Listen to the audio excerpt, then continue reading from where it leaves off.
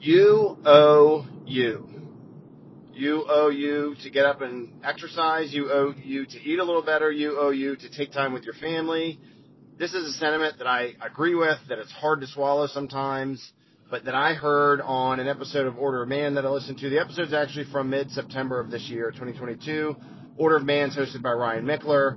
His guest was Eric Thomas, who's a motivational speaker, speaks to professional sports teams, a whole bunch of other folks, and Ryan Michler, who's the host of Order of Man, has done great things with his podcast, let alone his Iron Council that he has to build men up and be good leaders, and also works with Jocko in Origin Maine.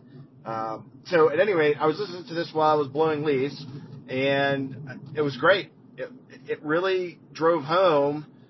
And from Eric Thomas's standpoint, he was homeless. He ran on the streets for a bit, as he says, right? Not with great folks. He didn't have a father. Ryan Michler also didn't have a father around. And both of them, I was lucky enough I did, but both of them saying, like, no one knows me because of how I grew up. No one knows me, whether it was the president or the homeless person on the street or anyone there. And also, none of those folks came to feed my family, right? So when you talk about blame or who owes you or who you're going to point the finger at, look in the mirror and point it at yourself.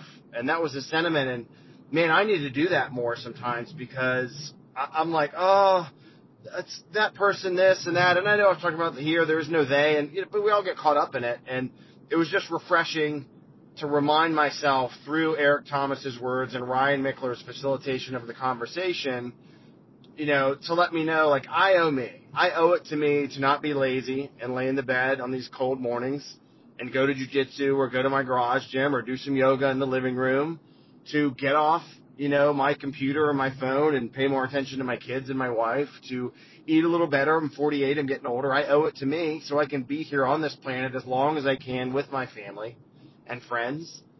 And so as you go into this week, what I'm going to do, and I say it's a prompt, right? You can do what you want, but what I'm going to try and do is remind myself that I owe me. I owe me to be better prepared for the meetings I have tomorrow. I owe me to get up and get some hydration and get a snack before I go to jiu-jitsu. And I owe me to, come out of my home office and greet my kids and my wife and not be a grouchy shit.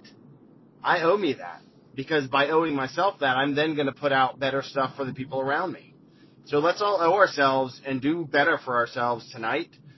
Tomorrow, depending on when you're listening to this, it could be tomorrow already. We have listeners from all around the world. So if you're in Australia or India or France or China or anywhere over there, like, people are listening, and thank you so much. If you want to read more, go to KevTalksPod.com. Please subscribe to Kev Talks Podcast on Apple or Spotify, wherever you are. Leave a review. It really helps grow the show. And I'm really, I changed the name of the show because I'm just going to be a little more real, honestly. And not that I was fake before, but that's another sentiment that's in that episode. It's be yourself. Be who you are. Don't try and be someone else. Don't try and shape your message or what you want to talk about or how you want to present. But be yourself, right? And it'll come out if folks want to hear it. And so I hope you want to hear it. Thanks for being here. Owe yourself. Remember, you owe you. I owe you for being here.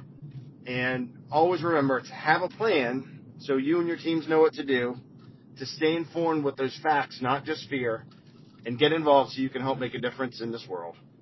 Godspeed.